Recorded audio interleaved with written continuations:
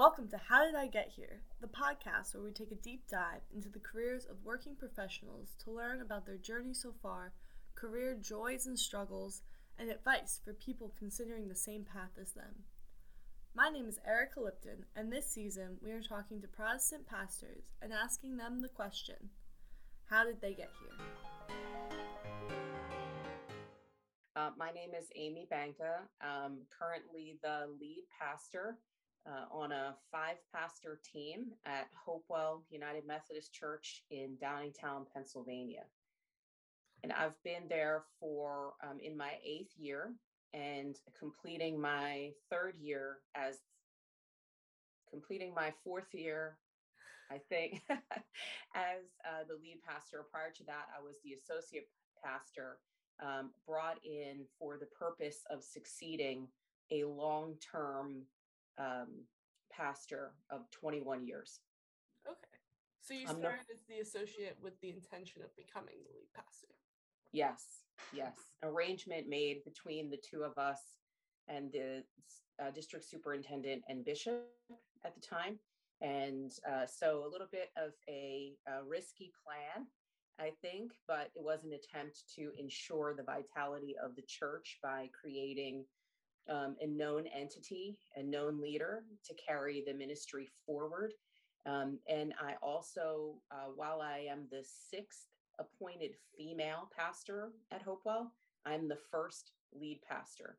So one of the questions being asked in that transitional approach was, can a female pastor lead one of the largest congregations in the conference? So I am the first female pastor to lead a congregation of this size. Wow, that's interesting because you're United Methodist, Hopewell's United Methodist Church, correct? Yes. So women, it's not like women are really new to ministry and pastoral ministry in the Methodist Church.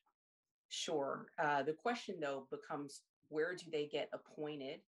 And how large are those churches? So there have been women appointed to churches that were fairly large in size. At the time, this was the largest.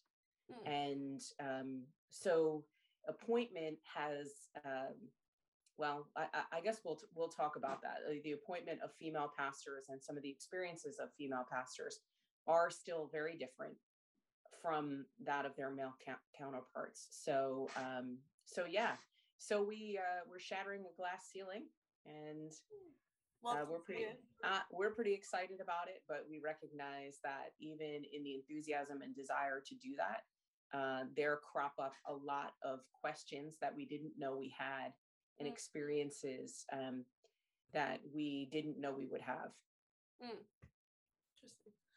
So how long have you been in ministry overall? So 8 years at Hopewell. A little bit more than 20, I guess. So I had every kind of appointment you could have: lay pastor, student pastor, licensed local pastor. So sometimes it takes me a minute to think about it. I count all that as as ministry. So yeah, sometime in the late 90s, I started. So I would love to know, most people don't dream of being as pastor as a kid. So I like to ask people, what did you as a little kid say you wanted to be when you grew up? I always wanted to be a teacher. And then as a little kid, I wanted to be a teacher. And then as an older kid and as an emerging adult, I wanted to be a college professor. So I didn't want to teach in elementary or junior high, but I really wanted to teach English. So I was very excited when, as a early 20-something, I actually was on staff as an English professor at Drexel University. And so it was my dream job, and I was very grateful for the opportunity, which was a door that was open because of a connection that I had with another faculty member.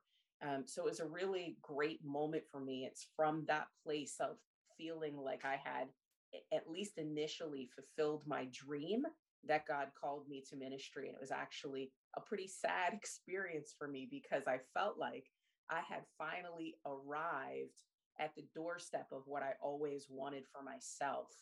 And then God called me out of that. And since then, I have continued to be a teacher, but in a much different way than I had expected. And in fact, part of what God said to me on my drive home one day from Drexel University was, Amy, you're teaching the wrong thing.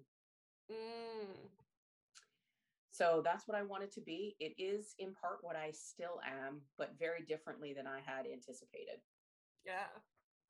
Yeah, so what was that call? Could you go into like what that call was like a little more detail? So like you were in your job that had to take a kick to move. Yes. Yeah. So it wasn't my first call, which is probably pretty typical if folks who are watching this are thinking about how they've been called to ministry. I've met exactly no one who responds to the first call, right? So I've met one person I've talked to was like, I was 9 years old, I wanted to be a pastor, and I was like, okay. Bless your heart, because no one else has said that. So this is actually not the first call. I can, if you're interested, I'll tell you that story too. But I was in the process of really running away from my call and running towards what I wanted to do and having great success. As I said, getting into places that are really difficult to get into. And I was, 25 years old. So to be in that place, it felt like a real blessing. And on the way home one day, I was driving in my car after a great class session. And I think I was listening to Christian radio or something. I was just really pleased with the day and how things were going and where I was. And I just heard this audible voice from God, Amy, you're teaching the wrong thing. And Erica, I went home and cried. So it was not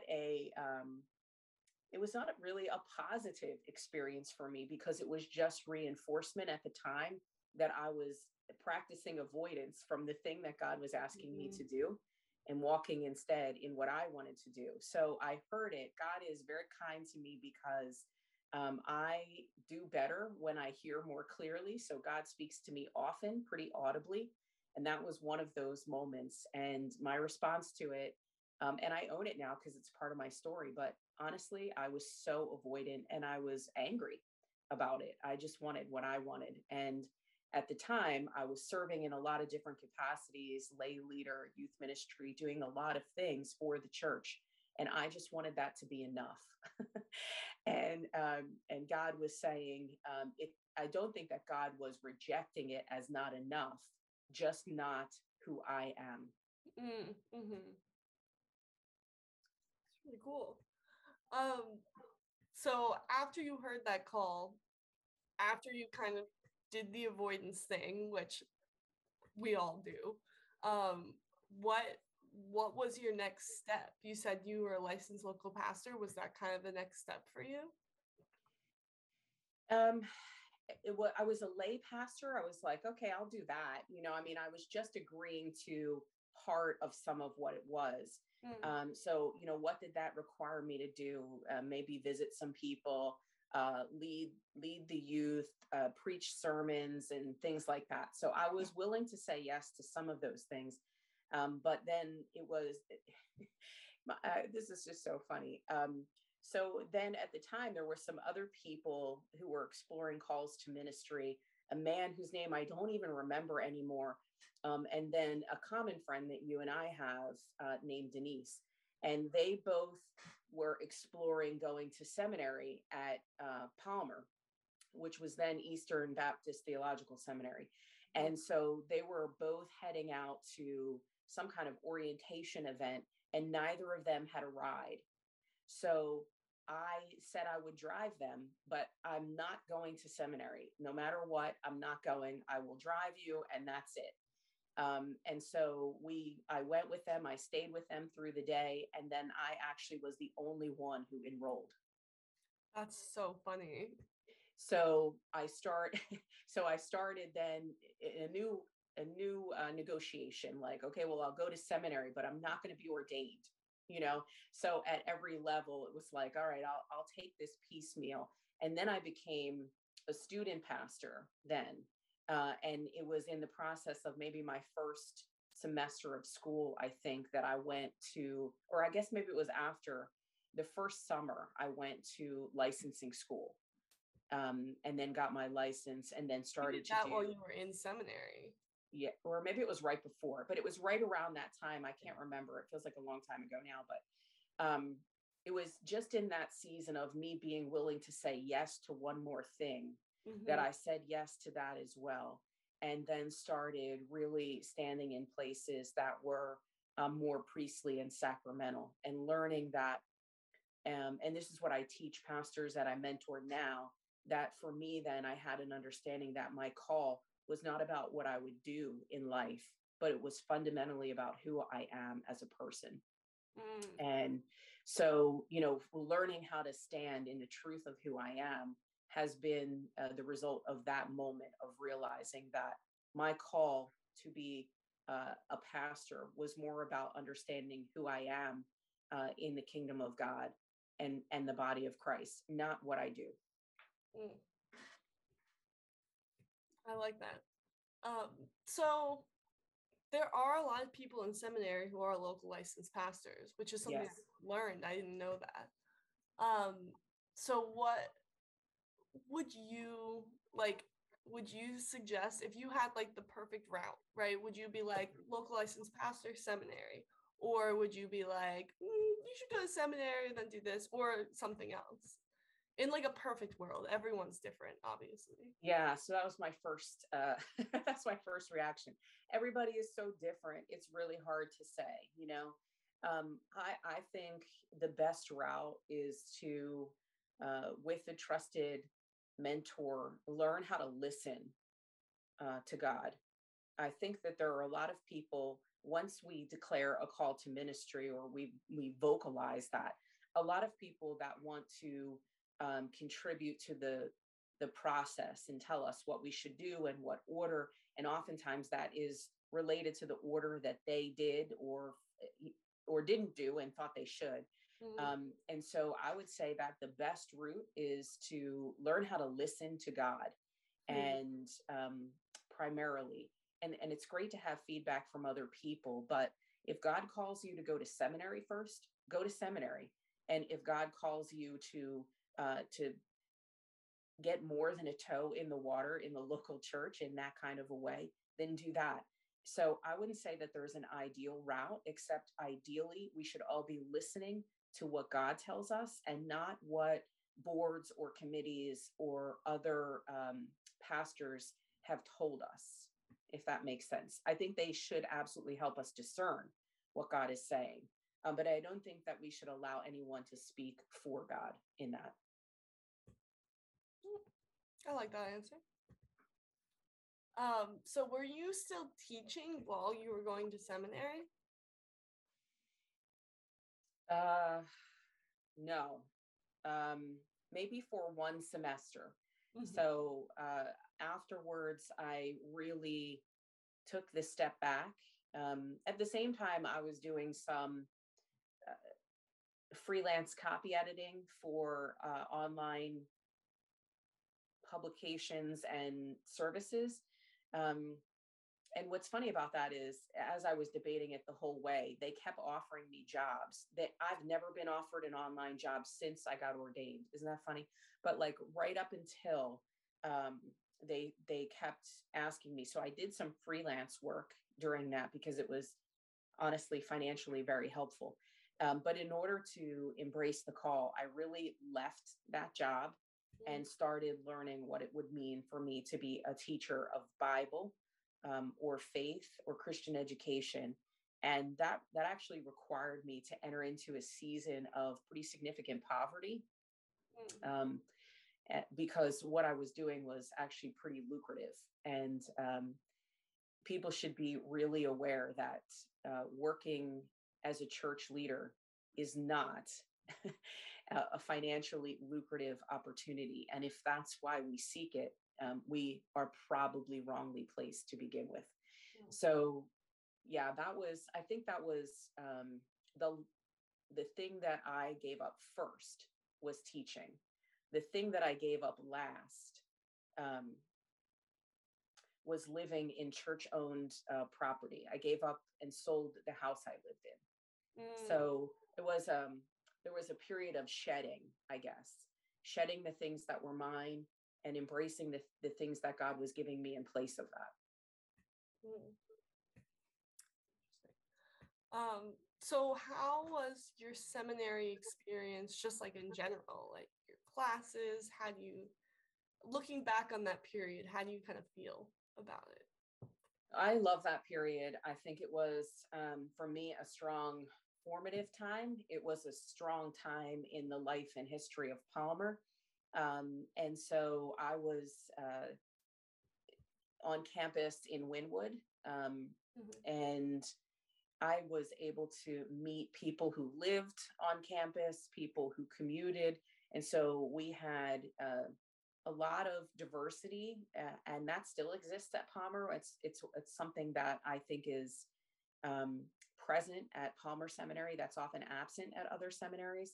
There was also, for me, a real focus on practicality of ministry, not just what I could know in my head, but how what I knew would actually inform the practice of ministry.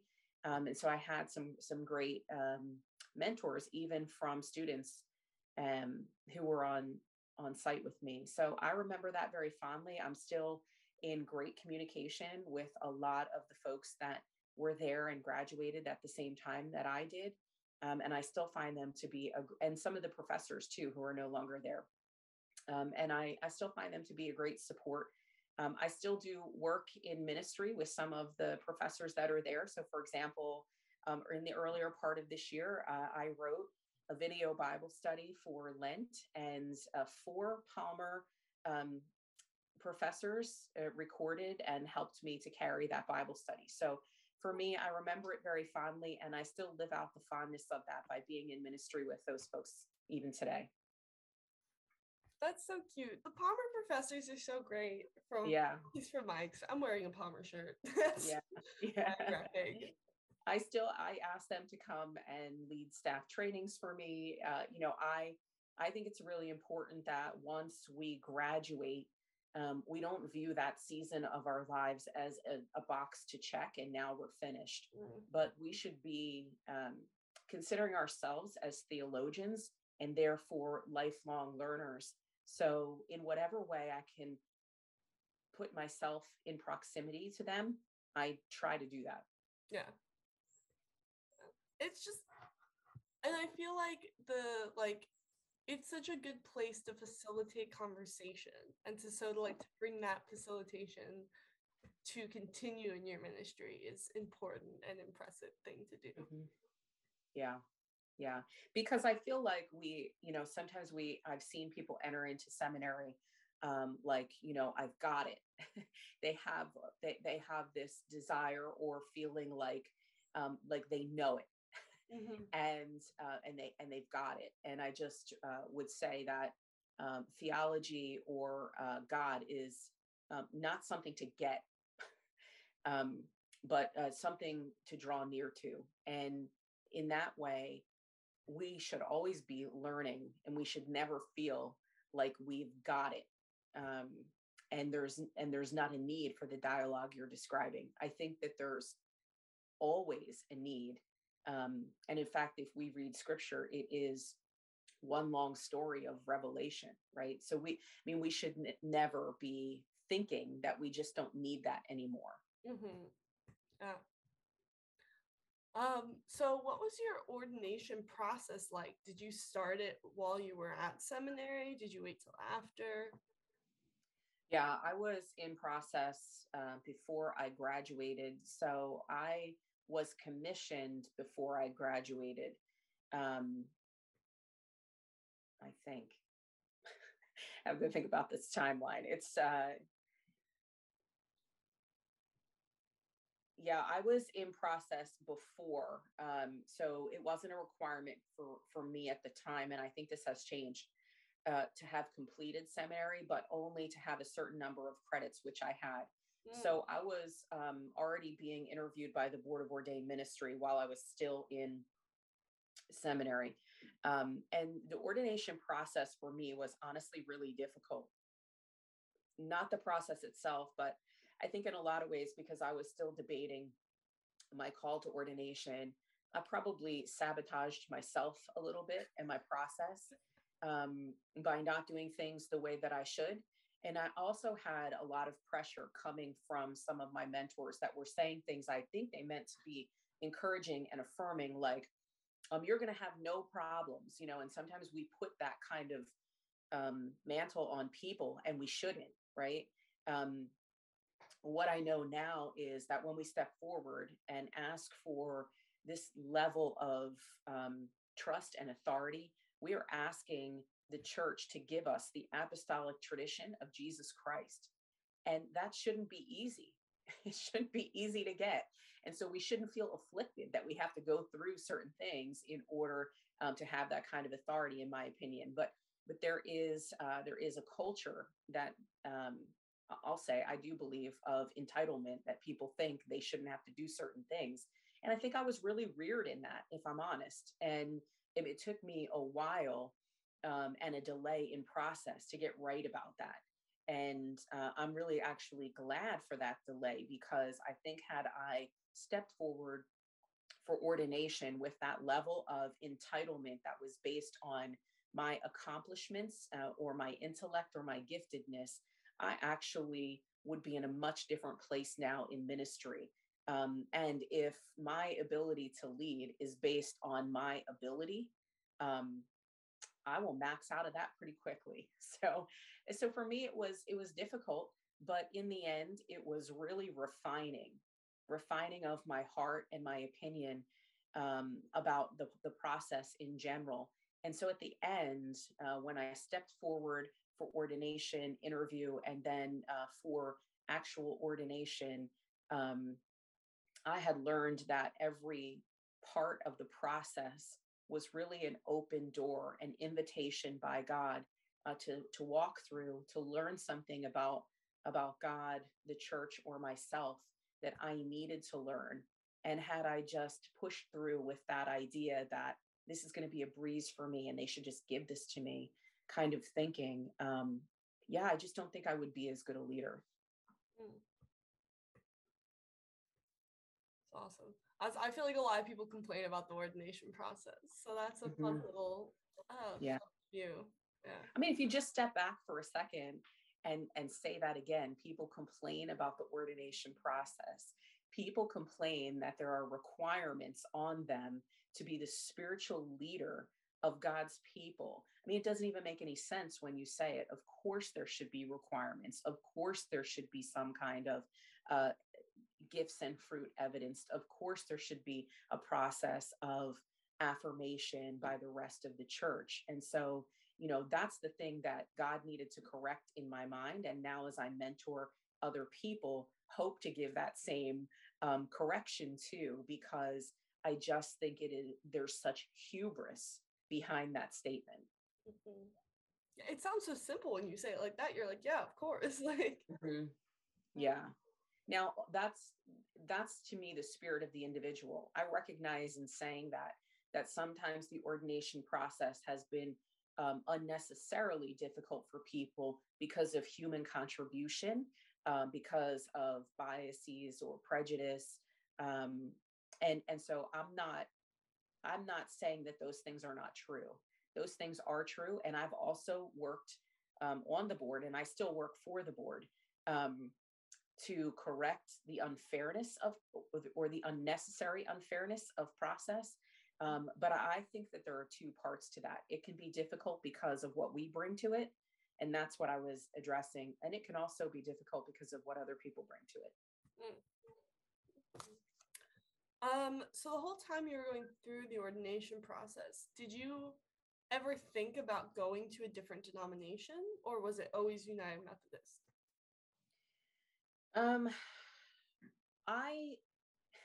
This is going to sound terrible, but I don't think I was really thinking so much about it as United Methodist, to be honest. My call is first and foremost to be a servant and a witness of Jesus Christ. And I was in the Methodist Church. I felt called to walk towards ordination, and that's what I did. I don't think it was really until much later that I actually considered should I or should I not be Methodist? To be honest, I just heard God say, I want you to do this. And so I just took the steps to do it. I probably would not be a good fit for some other denominations. And maybe at some point in my life, I might not even be a good fit with United Methodist. I don't know. I wasn't thinking so much about that as much as I was thinking, what does it mean for me to step into a relationship with the church to allow them to affirm what God already said to me? For me, it wasn't denominational. It was purely about following Jesus. Yeah. It's kind of like a very like Paul theology. Like it's all one church. I'm just following the Lord. Yeah. So I feel a sense of freedom. So, people, especially now with strife and denomination, like, what will you do if this happens or that happens? And honestly, I really don't think about it that much. I just think about, what are you asking me to do right now? And if God asks me to do something else at a different point, okay, I hope I will have the kind of discernment and flexibility to do that if that happens. I like that kind of thinking. Yeah, I mean, if we have any familiarity with the Wesley Covenant prayer, then we really are working towards the statement, "Let me be employed for thee, or laid aside for thee." And yeah, so maybe right now I'm employed. Maybe at some point I'll be laid aside, or I'll be put somewhere else. And for me, it's really just about, can I release control?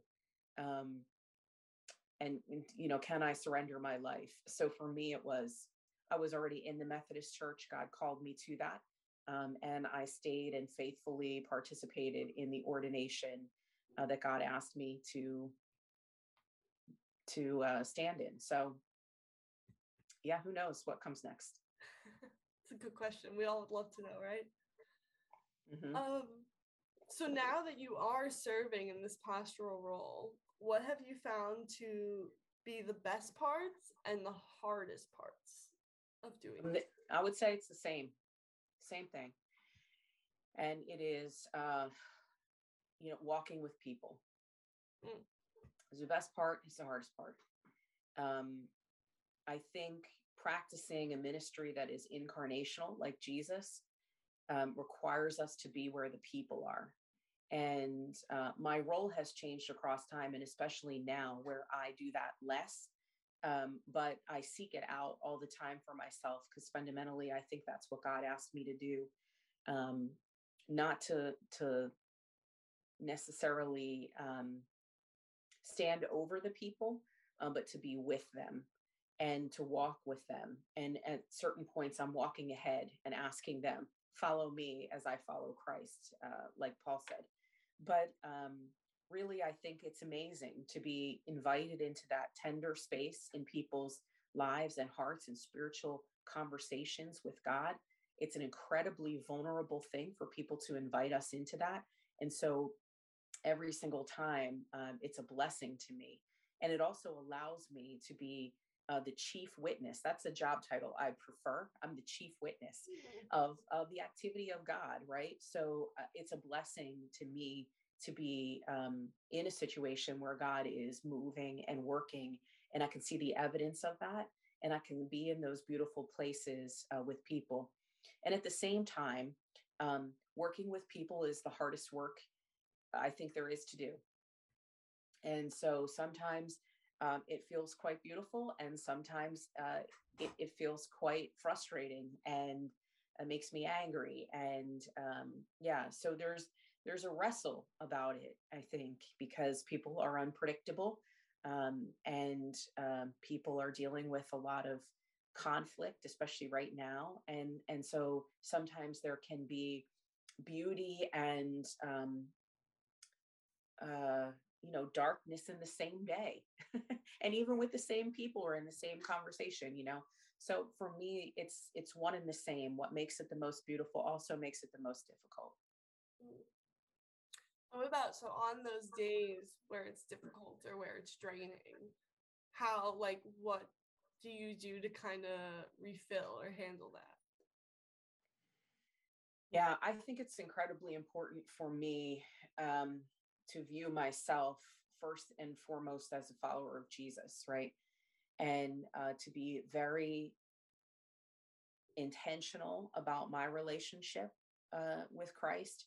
And I say to people, like, it's my goal, and I fail at this goal, Erica, often, but it's my goal to be so close to Jesus, and to be walking so closely behind him that if he stopped, I would bump into the back of him, right? Like, I want to be so close with him that on the days when I'm having a hard time dealing with the people of God, I can still feel refreshed by him, and encouraged, and aware that nobody ever told me this was going to be easy work, but it was definitely described to me as holy work. And those moments are just as holy. So I think intentional relationship with Christ is incredibly important. And, I've met some pastors that, for example, only read the Bible because they're writing a sermon.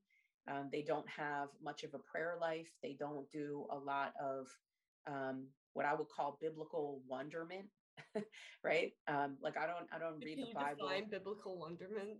I think, yeah. So for me, biblical wonderment is, like when I am studying or even when I'm preaching, I read it with expecting and hoping for a sense of wonderment, right? So even before I'm praying, I'm not asking the question, what does this text say? I'm asking the question, Lord, would you show me what I haven't seen or what I've forgotten is so beautiful about this text? So for me, it's always kind of like opening a present. And so I do that when I'm preaching, but if I only do that when I'm preaching, then I'm only doing it as a job. And I think it's really important for us to be just as intentional about our faith and our spiritual journeys as we expect the people in our congregations to be. And we don't always. It's almost like that lead by example. Well, sure. I mean, the people that you're leading will only go as far and as deep and wide as you do. So if you are frustrated with a group of people because they're not doing something, then I would say maybe that's an invitation for you to be a little bit more intentional about doing that thing yourself so you can model it for other people.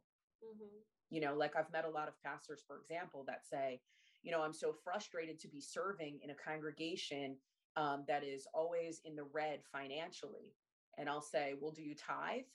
No. Okay. Well, I mean, then you're not modeling the thing you want people to do. Therefore, the truth is you won't really push them to accountability if you don't push yourself there.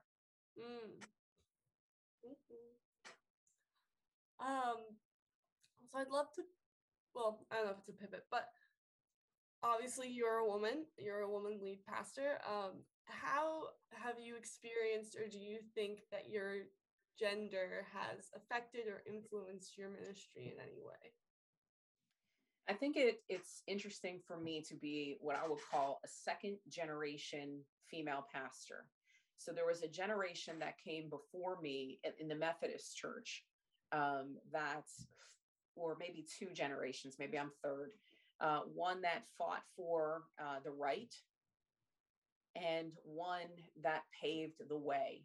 So in a lot of ways, I am the recipient of a lot of faithful and hard work from other women. And at the same time, because they had to fight, I think sometimes the reputation of females as fighting has been put onto me, and I'm not that. So I have to give a second example then, if that makes sense. I'm in the generation that gives another example of what it looks like to be a female. Now, I don't have to fight for the right, but often I've been asked to fight for the placement or respect, which I refuse, because God called me to ministry. So I don't need to defend what God did. God will defend that. So I don't take those invitations, but I'm often asked to.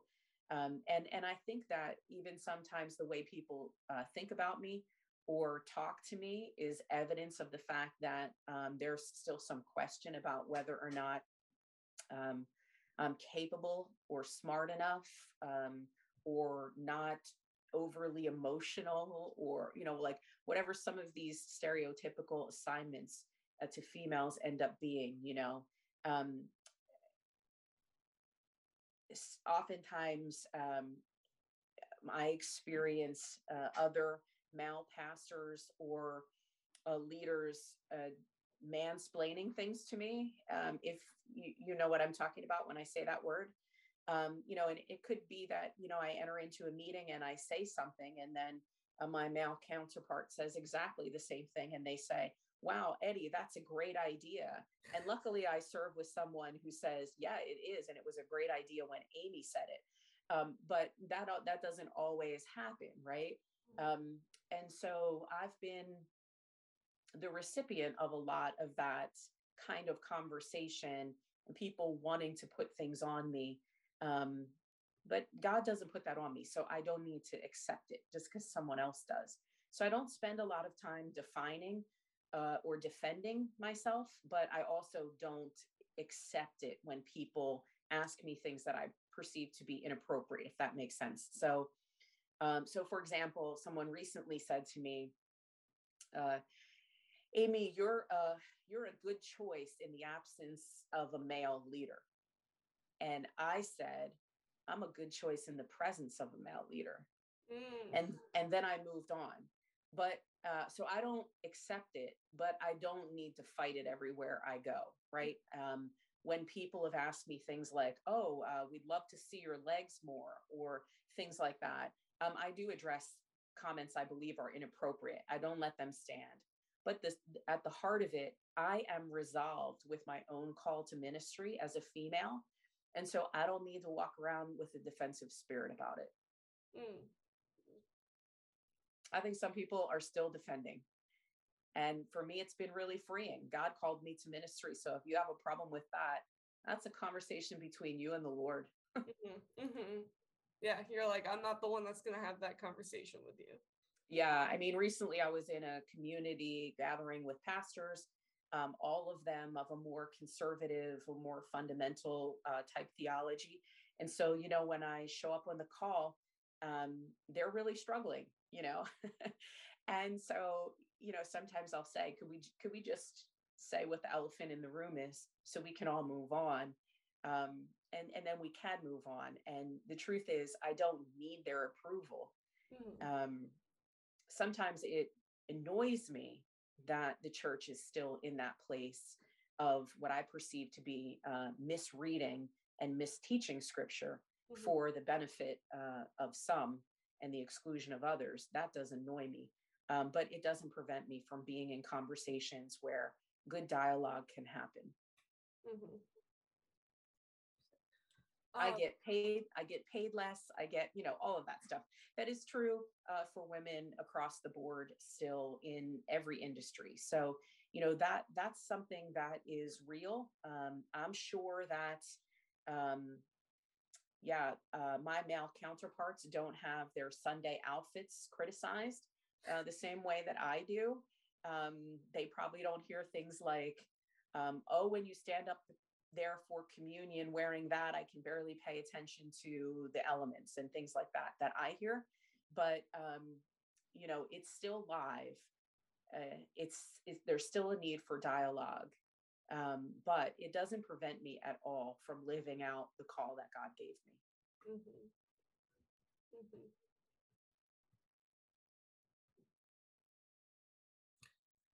Do you think, on the flip side, have you experienced any positives of being a woman in ministry? Yeah. So I would say one of the positives for me is that I have often been invited to speak at different retreats or in different places where I've met Christians from all different theological and denominational backgrounds.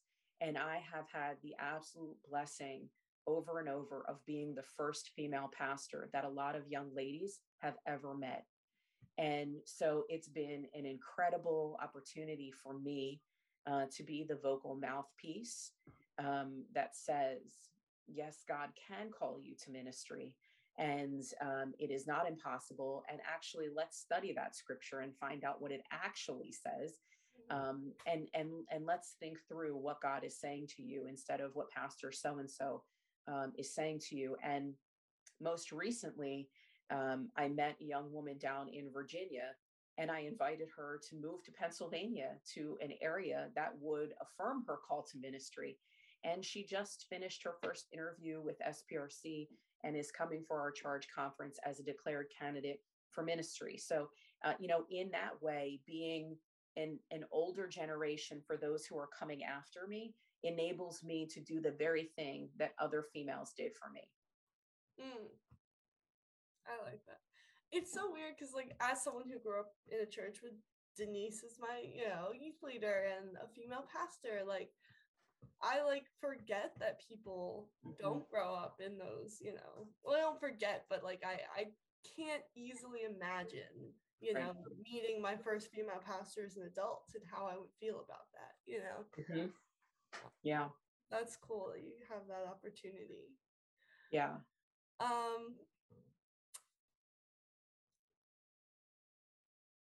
Trying to think. So I want to ask, if we have time, I want to add a light question where I want to ask, we were kind of talking about it before I started recording. What has COVID been like for you and in your leadership and kind of in your church? It's been probably at once the hardest and most exciting time of ministry that I've experienced so far. It's the hardest because it comes with rapid fire change. And so there's a lot of undoing of traditionalism and expectation. And that just leaves people in a state of loss and grief. And sometimes in those moments, people misbehave. So maybe you've seen some of that going on in the world. And so there's been a lot of division and people listening to the voices of leaders who are not spiritual or religious and who are then embracing them as their primary viewpoint. So it's kind of frustrating for me because I keep saying, but if Jesus is Lord, he's your primary viewpoint, right? Okay. And so that's been really frustrating. And at the same time, it comes with a period of time where the church was disconnected, not meeting together necessarily in the same ways. I think most churches were still meeting together, but it was just a different way of doing it. And it had, it created some feelings of disconnection. And I think given the sense of grief that people were having, the disagreements and the disconnection, it really challenged the church to be a good witness to the world. I think there was an incredible opportunity, and mostly we didn't take it. But on the flip side, I think that COVID has been a beautiful undoing of some of the things that have shackled the church from being a good witness that need to come down, right? Some Babel type towers that need to be torn down so that we can get really clear about why we are here and who we are supposed to be. So I think there's an incredible opportunity for renewal and revival right now. And I'm excited to be looking in that direction as opposed to some leaders who are just hoping we can get back to normal.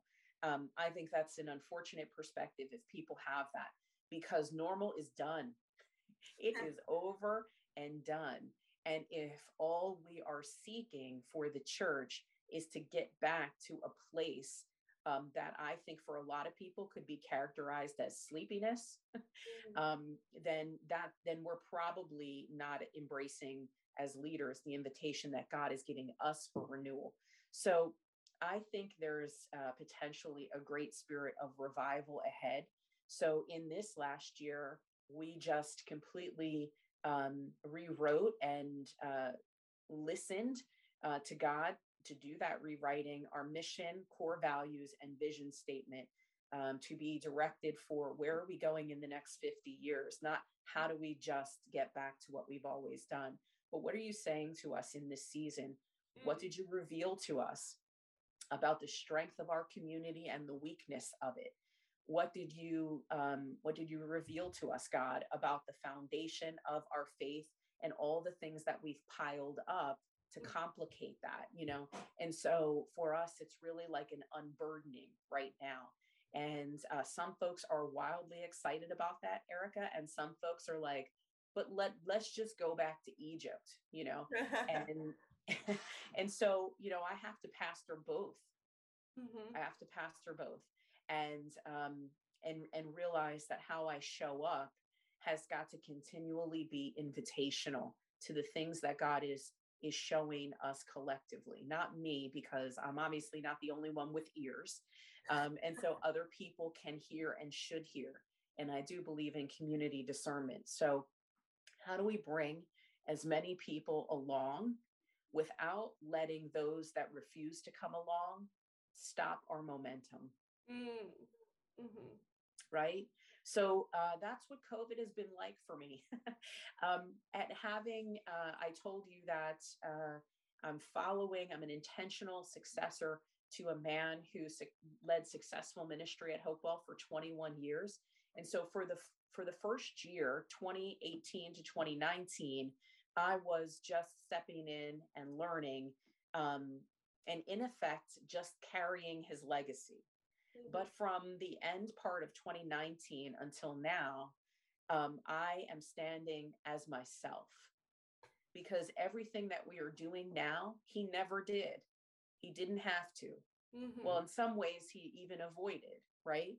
And so what it looks like to be leading now means that I've transitioned out of a legacy mindset from one person into leading as completely and fully as myself, if that makes sense. And I think that's why it's more exciting to me than the first year and a half, because none of us can ever, though we may often try, be the imitation of anyone other than Jesus.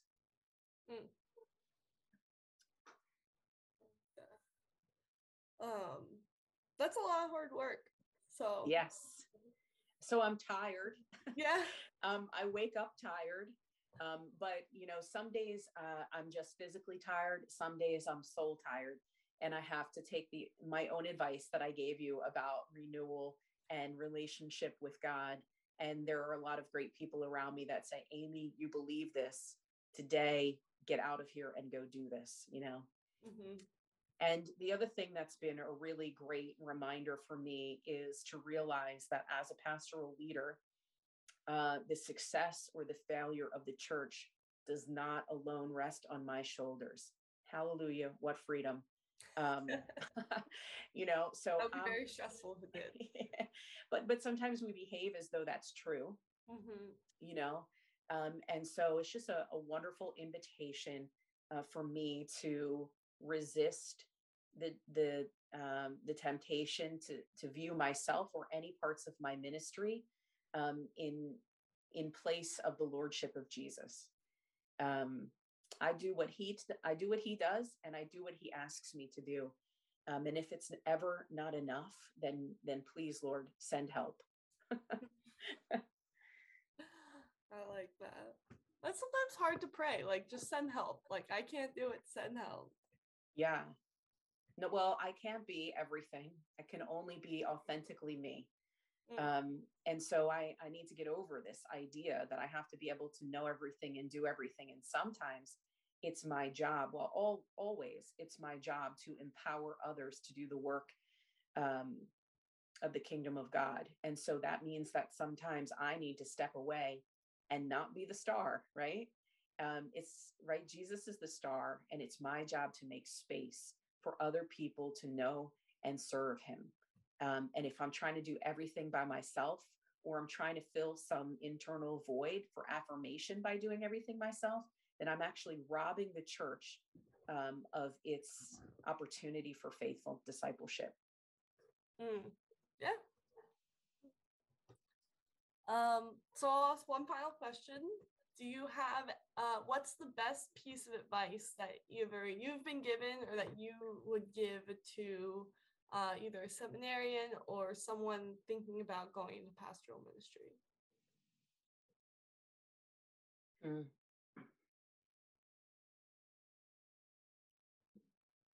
I would say what I said before is the best advice, which is develop the spiritual discipline of listening to God. We spend a lot of time reading, praying, all of these activities, and I think when we learn how to hear and respond to the voice of God, then we learn how to be led ourselves. You can't be a leader and not be led. And so we learn how to be led by God and by the Spirit of Christ. And I think then we can show up much differently when we are more concerned about what God is saying to us and what God is asking of us than if we place that power in the hands of other people. So I would say that when I learned how to listen to God, my whole strategy for leadership and the need for human affirmation changed. And then I was really working for the Lord and not working for the people and for their accolades.